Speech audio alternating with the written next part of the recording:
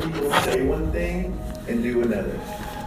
Why is it so common to make airy statements and promises to encourage one another with our words, but rarely follow through to see those words become alive in action? What would it take for us as a people to say what we mean and mean what we say? Will words like love, devotion, and sympathy leave our lips? Will they hold the weight that they were truly meant to carry? Could we become people that have the right motive, that are true in our words, and that live out loud for all to see? Jesus said.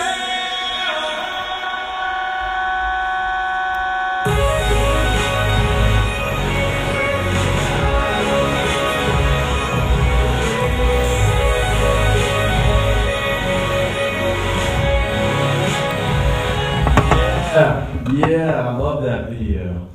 My brother made that video, so I remember when he made it the first time. This was 2 years ago. So Love Out Loud, it's a series that we've done now for, I guess, the third time now. And my brother made it. I remember the first time he made it, I got so emotional. I remember seeing that little girl's face at the end, and right as it's like climaxing, and it was just like, I got moved. And I just loved seeing, just in that visual form, just loving people and the love of God. And so I love that video. I just wanted to share that for a second. Also, it's been an interesting morning this morning. We've got a lot of new things. For instance, what I'm standing on is pretty new right here, this stage that we've got. So that's pretty exciting for Luminous Church. We've got a stage, so now you can see all the band members. You can actually see us when we're standing up and preaching, so that's really exciting. Give it a little woo, give it a little shout right here. Yeah. Something that was exciting, but not so much fun that happened this morning was Brandy Chapman, Ben Chapman, Pastor Ben's wife, she got appendicitis this morning. Yeah. So around 3 o'clock in the morning this morning, she woke up and had a lot of pain, understandably so, and she got rushed to the hospital at like 3:30 in the morning. And so, she just got out of surgery about 1 minute before first service started. So, but she's doing great. They got the appendix out before anything bad happened. And it was an interesting morning for Pastor Ben. So, if you would just, for a second, bow your heads with me, and let's just pray for Brandy, pray for the Chapmans, and pray for our quick recovery. Heavenly Father, Lord, we just thank you so much for your providence, Lord God, your ability to just move in situations, Lord. We thank you that Brandy is safe and healthy, Lord God. Thank you so much that she woke up, Lord God, and she got to the hospital, and the surgery was performed in time, Lord, and that no complications occurred. Lord God, we thank you that the surgery went well. We just pray, Father, that her recovery would be quick, and Lord, that your hand would be upon the Chapmans right now, and let it be speedy recovery. In Jesus' name, amen. So, with that, the fact that his wife was in the hospital, that left it to me to preach the service this morning. Around 5:15, I got a text, and Pastor Ben was like, "Hey, Jay, Brandy's got appendicitis. Will you preach this morning?" And I was like, "Aye, Captain. I'm your man. I'm here." And so he sent me the notes. I looked over them, and here I am, ready to preach. So it's going to be exciting. It's kind of like, I got a little nervous at first. I was like, "Oh man, what am I going to do?" But I also kind of love a thrill. And so this is kind of a thrill because you don't really know what's going to happen. And it's kind of like, okay, Lord, let's just see where it goes. And so it's kind of like you're seeing fear, and I'm facing it. I'm right there. Here we go, fear, let's wrestle. So, if I bumble over a few words here and there, I hope you can forgive me. I'll try to make it funny. I'm not a really funny person. So, here we go. So, Ben had an opener, and I just thought I would open with that too. So, here we go. How many of you remember freshman orientation in college? Let me see some hands. Oh yeah, lots of hands. I remember it because I was so bored of it. That's what I remember. I remember it was like, because really I didn't even want to be in college to begin with. I remember I'd sit across from my parents and they'd be like, you got to go to school. And I'd be like, no, I don't want to go to school. And like a little child, an 18-year-old, 245-pound body, I said no. And then my parents said, well, I am done with you. I'm cutting you off. And I was like, okay, I'll go to school. So I was in freshman orientation. But this is a story about, some of you probably heard it before. Basically, students are in this freshman orientation. This professor comes in, and he's tasked with the responsibility of teaching on time management, which is always freshmen's most favorite subject, right? Time management, because they're experts at that, right? So to try to illustrate what he wanted to teach, he pulls out this glass jar, and he sets it on the table in front of them. And people are like, okay, what's he doing now? And so then he turns to his side, and he picks up all these tennis ball-sized rocks. And he puts these rocks inside this jar. So he just puts 1, 2, maybe fills it up with 15 or so to where it gets to the very top. And so then he turns to the class and he says, is this jar full? And the class kind of, the ones at least that are paying attention, which I wasn't when I was in that class, they're paying attention and said, yeah, it's full. He said, really? It's full, huh? So then he turns and he leans down underneath the desk and he pulls out this bucket of like gravel, which is just a smaller rock. And he starts pouring the gravel into the glass jar. And so he fills up the glass jar again with gravel. And then he turns to the students and he says, is it full now? And so some of the students have kind of caught on, they're not really sure what to say, but they're like, no, it's not full. And he's like, good, you're learning. So then he turns down, he picks up another pitcher. This time it's got sand, so even smaller rocks. He starts filling these smaller rocks in, these sand. He starts filling up the glass jar all the way to the top. So then he turns and he says to the students, is this jar full? So now the class is super confident, and I want you to shout out what they say. What do they say? Yes. No, it's not full. Y'all are as bad as those freshmen are. Pull out the pitchers. He pulls out another pitcher. This time he's got water. And he pours it in. And he fills the glass jar all the way to the top with water. And he says, what is the point of this illustration? And so one student who's probably a gunner stands up and he's like, I know the answer. He says, stand up. Super confident, like I'm being right now. Super confident. And he says, the point of this glass jar is to show us that no matter how full your schedule is, if you work really, really hard, you can fit more into it. Super profound, right? This man, I'm sure he was going to major in philosophy. That was what his major is. And the teacher says, no. The point of this metaphor is to say that if you don't start with the big rocks, you'll never get them in a glass jar. Because if you start with the sand, or you start with the water, or you start with the gravel, you'll never be able to fit those big rocks back in that glass jar. And I think the professor probably left it at that, assuming students could figure that, the finer details of that. But the truth is that just means that we get distracted by things a lot, right? Like the things that don't matter in life.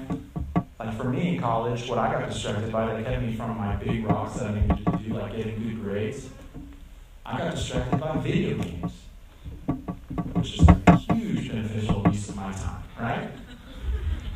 And I just spend hours playing those video games. You can ask my wife, I'm married. I was married, I'm in law school. I'm supposed to be learning how to defend people in the court of law. And I'm like, no, I want to fight the Zerg in my StarCraft game, which is super relevant to real life, right?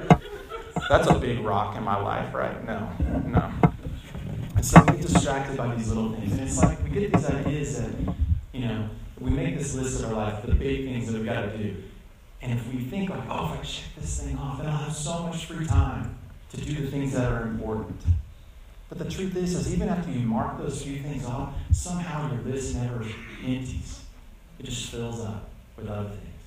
And if you're not intentional, it fills up with garbage. Stuff that's useless, things that aren't beneficial, a waste of time, like I did with video games as a married man and a father. So, waste of time.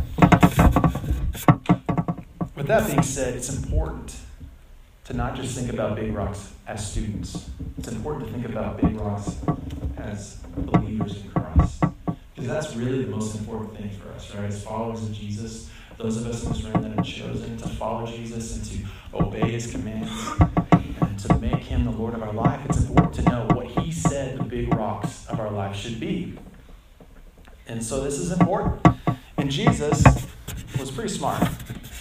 So he didn't just leave it up to chance for us to try to figure it out. So he just flat out told us what the most important things were. If you turn Matthew 22:36 tells us what these big rocks are. A man came up to Jesus and he basically asked him this question. He says, "Teacher, which is the greatest commandment in the law?" Just for a second, the reason this is important and why it's a big rock is because for a Jew at the time of Jesus, the law was preeminent. That it covered every aspect of their society, from the day they were born all the way to the day they died, and everything they did and every career they had. The law judged those things. The law was involved. So it was basically, what's the most important thing for me to do in life? And Jesus replied, "Love the Lord your God with all your heart and with all your soul and with all your mind. This is the first and greatest commandment. And the second is like it. Love your neighbor as yourself. All the law and the prophets hang on these two commandments." So Jesus tells us love is what the big rocks are in the life of a believer. And that means loving God and loving people. But he doesn't just say love God. He says love God with all your heart and with all your soul and with all your mind. Every aspect of who you are, every aspect of your personality, every aspect of your will, every aspect of what makes you you, you're supposed to love God. And if that's not hard enough, he goes on top of that and he says, love your neighbor as yourself. Love other people. It's not an easy task to love other people, is it? Sometimes it feels, it's hard enough to try to love God and not love ourselves more than him, but when we throw in people on top of that, it feels really hard, doesn't it? One thing we need to know too is, what is the definition of love we're even working with here? Because the world has lots of different definitions of love. You know, my daughter Alaska tells me she loves me. And I believe she does. I know she does. But she loves me the way a 4-year-old loves someone. Right? She doesn't have the grasp of life yet to know what that love means, putting the other person before yourself. Right? She loves me because I love her. Right? Which is a huge picture of how God, our response to God. We love God because he first loved us. And then there's people who love their dog, or people who love their job, people who love, and then you get into, more relevant forms of love, like people who love their spouse, or a parent who loves their child. And as you get further along in your maturation of your definition of love, it looks more and more, hopefully, like God's definition of love, which means not putting yourself first. But the definition we're going to work with today basically says that love is the unconditional affection and servitude towards others. Unconditional affection. Unconditional. It's like, I think about that word and it's like, it flows off out of your mouth so quickly and it feels like, oh, it's super easy to say. Because, we use that word a lot in society, unconditional love. And it almost gives it like this, weightlessness almost, oh, it's easy. When really, if you stop and think about what unconditional love is, it should feel super heavy because it's hard. Unconditional love means that there's nothing that person, the target of your love, can do that would make them undeserving of your love. Nothing that they do. No condition, no word they say, no thing they do could ever stop you from loving. And it's like, whoa, I don't know if I really exemplify that version of love. And then he says not only to love them like that, but to serve them on top of it. And I don't know about you, but sometimes I struggle with the idea of serving other people. I want to be served. I want to be the one in charge. I want to be, take care of myself.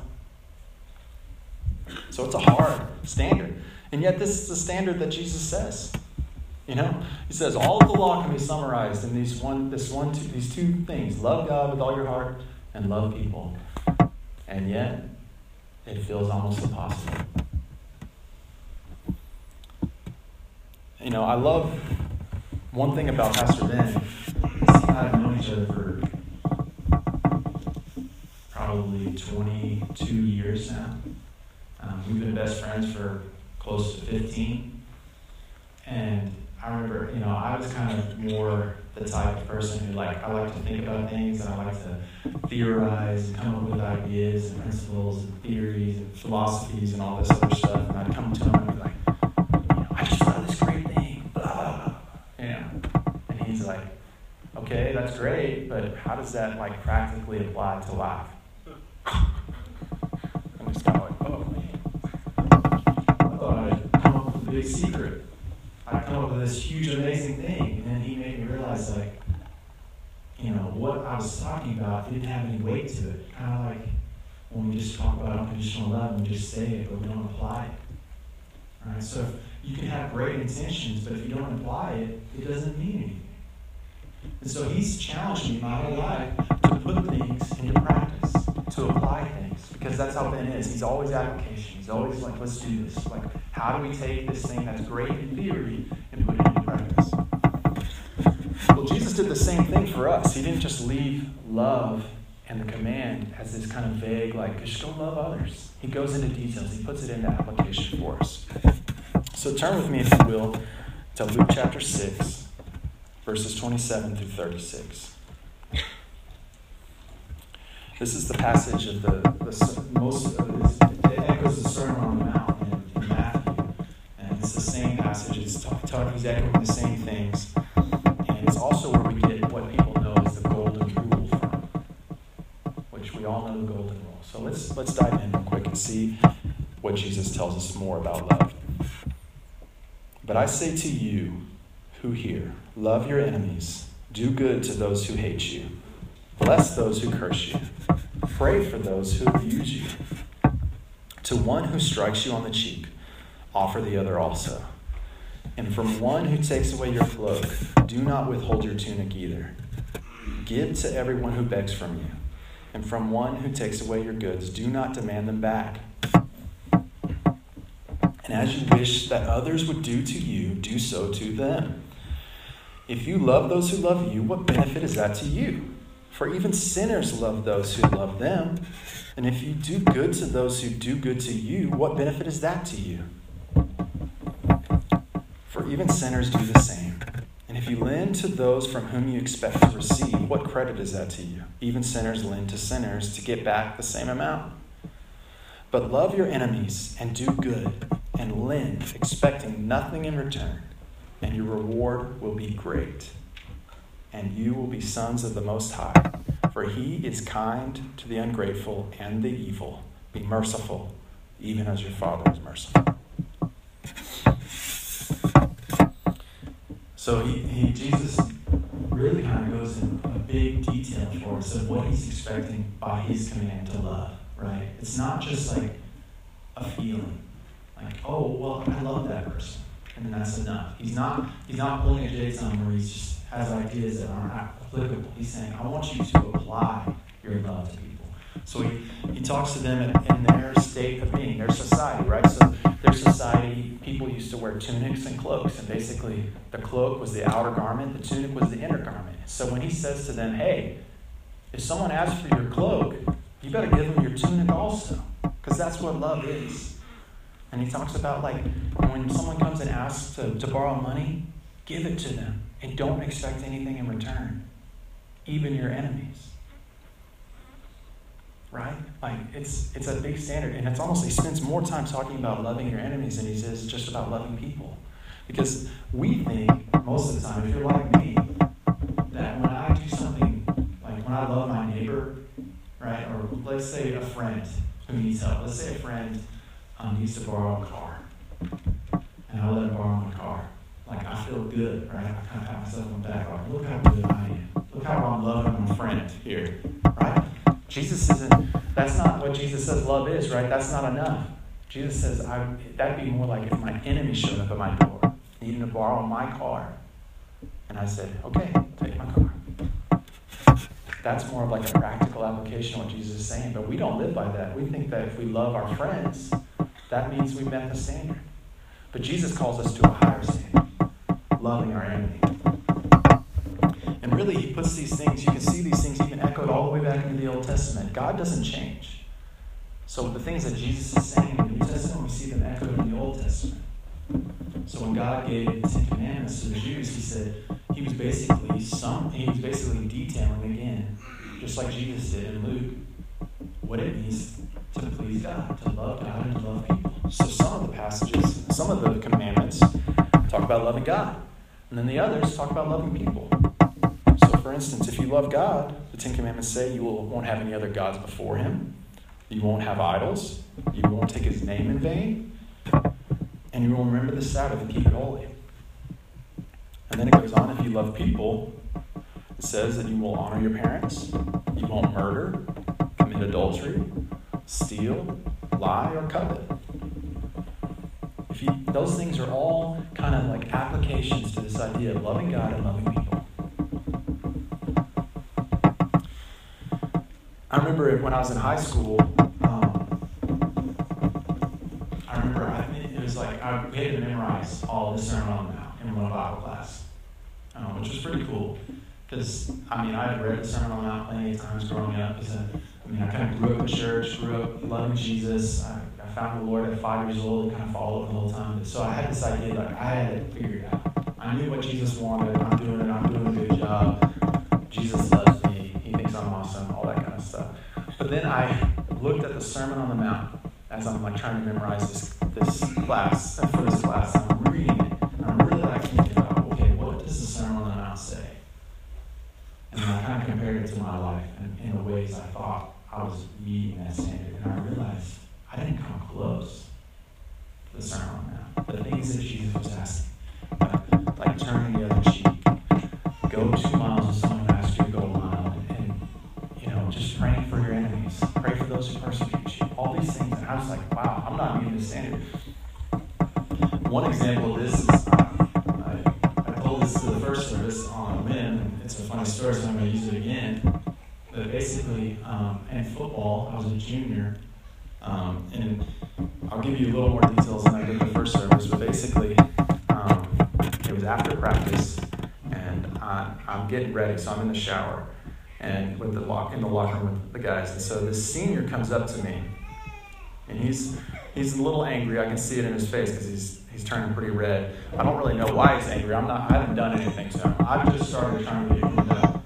So he comes right up to me in his shower. He's like, "You're done. Get out of the way." I'm like, "Whoa. I just started. I don't really know what's going on at this point. I'm kind of shocked." And then out of the blue, he goes, "If you don't get out of the way, I'm going to punch you in the face." I'm not too worried right now because even though he's a senior and I'm a junior, he's about a foot shorter than me. So I don't really feel threatened for my life, but I'm more confused because we're in the shower and he's threatening me. And so all of a sudden, I'm like, as I'm thinking about those things, this is strange. He hits me in the face. Just winds up and hits me as hard as he can. And at that moment, you can imagine what I was thinking. I can take a punch. That was my thought. I got happy for a second, actually, because I was thinking, wow, I've never been hit in the face before, and I know I can take it now. And I'm like, yeah, I'm a man. Because, as you're growing up, you're thinking, oh man, what would it feel like to get punched in the face? Could I do it? Would I get knocked out? Would I make it? I don't know. Now I found out. And I guess as I'm having this inner dialogue in my head, he's getting angry because apparently I'm not reacting the way he wanted me to react after he punched me in the face. So he punches me again in the face. And I guess I'm just so in awe of myself and my manhood, I didn't even think to pull up my arms to protect my face. I just let him hit me again. So then my response, of course, was I punched him in the face after that. like staring around, wondering what's going on. Anyway, it gets diffused, and one of my friends comes up to me who also he's a follower of Jesus and all that stuff, and he comes up to me and goes, "Man, you did good. You practiced what you preached." Because you turned the other cheek. And I guess if you take the letter of the law, I did, right? I got hit in the face, and then I got hit in the face again. Which freed me up, of course, to punch him in the face. That's what Jesus was saying, right? Turn the cheek, and then you can hit that back. No. The spirit of the law would say, no, of course, don't respond back with violence or vengeance and all these things. But, of course, I'm just a kid, and this guy's coming up to me, my friend's saying, "Oh, you did it." And I'm like, "Yeah, you're right. You're right. I understand. I did it. I followed what Jesus said." No, I didn't. Those are those like learning moments, right? Like, and it's funny. It's a funny thing, but it also shows us how little, even in those circumstances where I didn't do anything wrong, I still responded not the way that Jesus would have had me respond, right? I responded in violence, and I didn't love my friend, the senior who was attacking me. You know, love is a thing that's what this series, Love Out Loud, is all about. It's about love in action. So even Luminous Church, we're trying to do that. We're trying to exemplify that. Because if we don't do it in action, how can we stand up here and ask all of you out here who are a part of Luminous, who make up what Luminous is, to also put your love in action? So one of the ways we've done that is for this fall, we asked the students, we asked the school, Hausman Elementary, if there was anything that their students needed. And they said, yeah. So they sent us over this list of things like pencils and other stuff that a lot of their students needed. So they sent it to us. We gathered up some money, a few $100s, and we bought all these supplies and took it to the school for them so that they'd have it on day one. And that was just our way of trying to love the community. And it was great. The students loved it. Hausman sent us a thank you card. I'll read that to you real quick. They said, "Members of Luminous Church, thank you for your generous donations of school supplies for our students. Thank you for your kindness in recognizing that we have many students that need assistance. Your generosity is very appreciated." And it's awesome. That's an awesome moment, an easy way to love your neighbor as yourself. But it's not very provocative, is it? Like, I don't think anybody in the world would stand up in righteous indignation and point out, "How dare you buy those pencils for those students?" No. Everyone, even sinners would stand up and say, "Oh, that was great. You did a good job." Sometimes love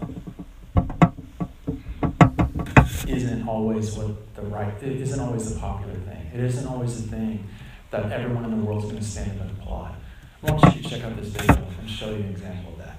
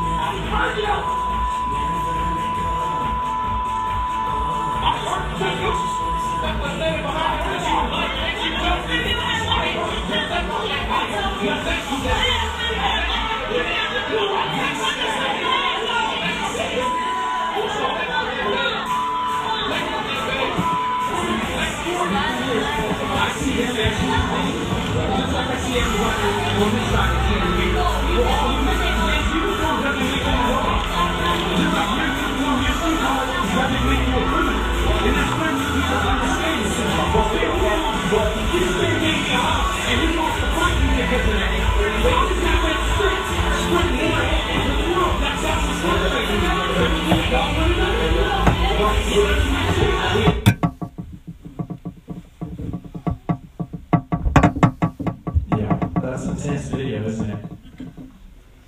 And you kind of like wonder, it's like, why is it so intense? Because all this guy's trying to do, all Ken That's his name, the guy in the video. All he's trying to do is just go give people hugs. And yet there's this like palpable tension in the video, right? On all sides. It's not just one side that's getting angry. It's like both sides.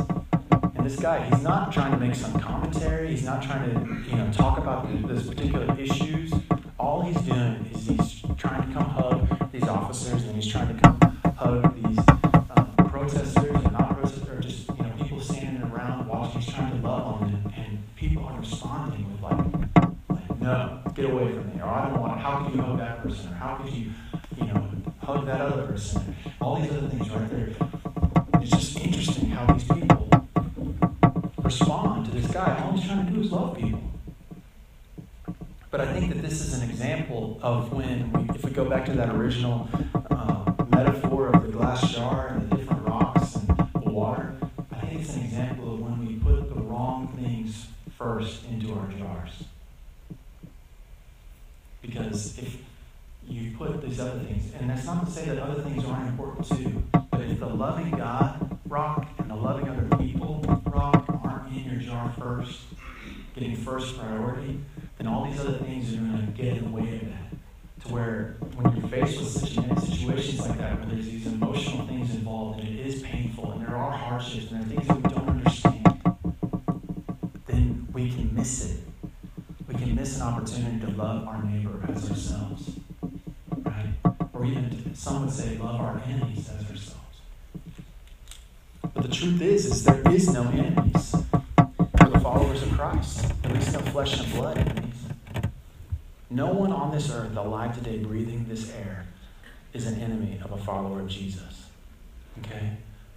So we have to love our neighbors as ourselves. The best way to summarize this, I think, is the Good Samaritan. The Samaritans, it's a passage, basically a story that Jesus tells us to make a point, and it's a parable. And basically, the Samaritans and the Jews at the time of Jesus were enemies. They did not get along. They didn't even interact with each other.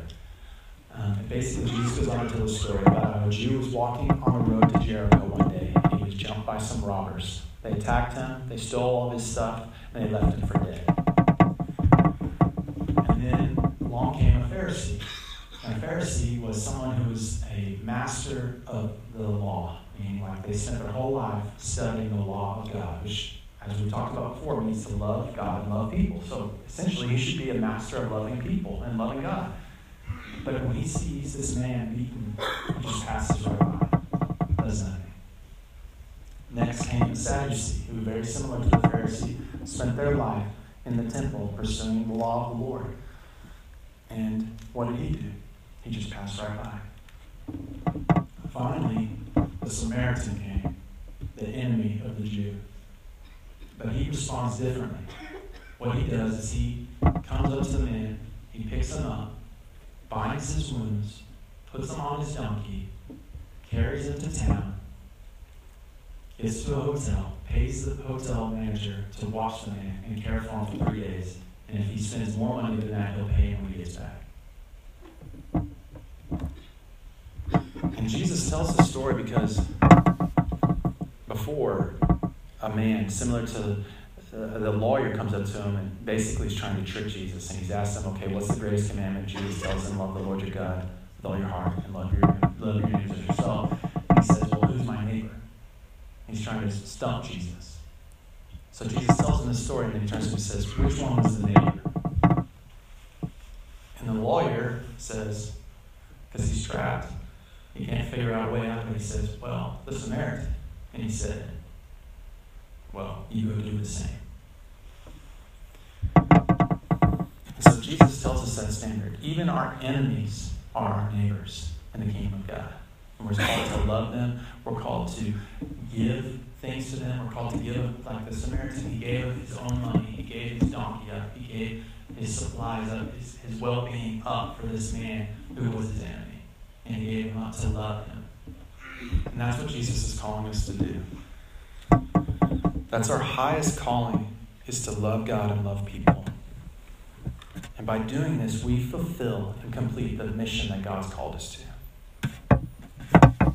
We've got one more video that that I want to show you. And it's a boy who's loving other people. We end tonight with a little boy with enormous power, the power to lift spirits. Here's Steve Hartman on the road.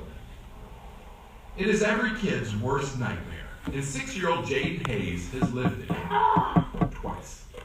First, he lost his dad when he was 4. Then last month, his mom died unexpectedly in her sleep. I tried to get her away. Couldn't. Jaden is understandably heartbroken. Anybody can die. Just anybody. But there's another side to his grief, a side he first made public a few weeks ago when he told his aunt and now guardian, Barbara DeCola, that he was sick and tired of seeing everyone sad all the time, and he had a plan to fix it. That was the beginning of it. That's where the adventure began. Jaden asked his Aunt Margaret to buy a bunch of little toys and bring them here to downtown Savannah, Georgia, near where he lives, so he could give them away. Thank you, man. What is it you're doing? Well, I'm trying to make people smile. Rubber duckies, dinosaurs. Because those are the things that make people smile. Yeah. And what happens to their face? Really? See that name right there? Jaden targets people who aren't already smiling and then turns their day around. Baby smile. He's gone out on 4 different occasions now, and he's always successful. It's to make you smile. Even if sometimes he doesn't get exactly the reaction he was hoping for. It is just so overwhelming to some people that a 6-year-old orphan would give away a toy expecting nothing in return except a smile. Of course, he is paid handsomely in hugs. And his aunt says these reactions have done wonders for Jaden. It's like sheer joy came out of this child. And the more people that he made smile, the more this light shone. Jaden says that's mostly true. But I'm still sad that my mom died. I bet you are. This is by no means a fix. But in the smiles he's made so far, nearly 500 at last count, Jaden has clearly found a purpose. I'm counting on it to be 33,000. 33,000? That's a pretty big goal. Mm-hmm. You think you can make that goal? I think I can.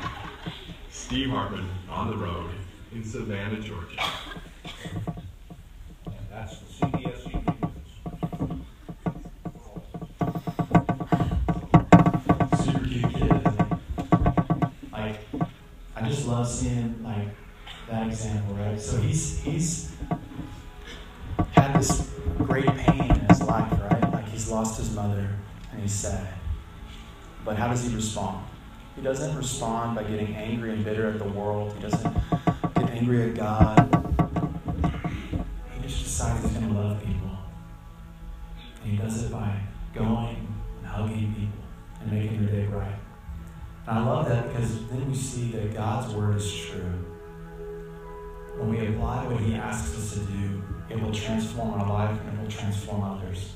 Because that little boy is no longer just like weighed down by the fact that he's had this great loss in his life. But you just see the joy in his life, right? He's like, he's got hope, he's got joy, he's got love to spare. He's saying, I want to hug 33,000 people. Super encouraging, right? That's the thing. Sometimes love is like that. And that little boy is another example. No one would look at that little boy and say, get angry at him. But then some people look at our guy Ken before in the other video, and they'll be angry at him. So sometimes love will not be received well. But that doesn't mean that excuses us from stopping from loving people, right? Sometimes we're going to have those moments where we love people and we get the awesome response like the little boy, where other people hug us back and they cry and move to tears. And then other people, when we love them, they're going to get angry. They may punch you in the face. But you can love them anyway, because that's what Jesus did. Please stand up with me, church.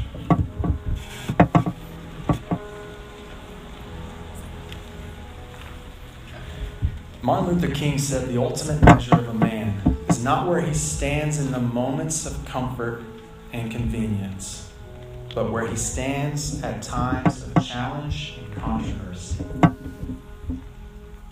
That's the kind of man that Jesus was. His philosophy of life, his teachings, his actions didn't stop and only go so far. He took them all the way. He didn't just love his friends. He didn't just love his neighbors. He loved his enemies because he loved us. He even went so far as to die for you and I, while it says in the Word that we were still enemies with him. He didn't just stand by in convenience. He didn't just stand by in love when it was received well. He stood before whole crowds of people who mocked him and beat him. And he did it because he loved every one of us. And that's the thing that he's called you and I to do. It's not some low standard that should be easy. It's not easy. He hasn't called you to walk the easy life. He's called you to walk a life like him, which means to love, to stand for things, to stand boldly for love and to love others. Not to get distracted by the things of this world, not to get distracted by little rocks and sand and water, but to let the big rocks be the central focus of your life, loving God and loving people. That's our encouragement to you. Let's go be like Jesus. And let's love loud, and let's love bravely, let's love courageously, let's not hold back. Let's love the people around us and watch what God does. Watch this city change. Watch San Antonio be transformed before your eyes. If a people would stand up and say, I want to love like that.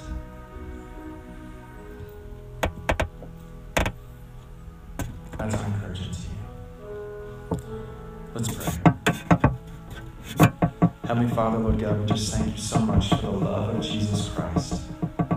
That he was a man who loved and loved his enemies as well as his friends, Lord God. Because by loving his enemies, he loved us.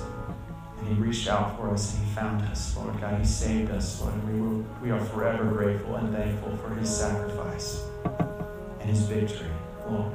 Lord, give us the strength, give us the endurance, give us the perseverance, the hope, Lord God, to love and to love radically, to love unconditionally, and to serve others, Lord. Let us love this city and let it be transformed by the power of your love.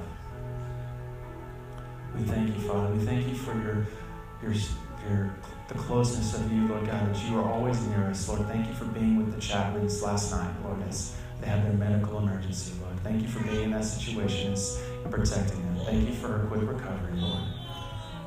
We just thank you. We praise you, Lord. In Jesus' name, amen. And church, we love you. We just pray, Lord, that we just ask that if you have any prayer requests, that there'd be prayer workers up forward. We encourage you to come forward, especially if you want to know more about this love of Jesus. Come forward, get some prayer. We love you. Have a great Sunday. You're dismissed.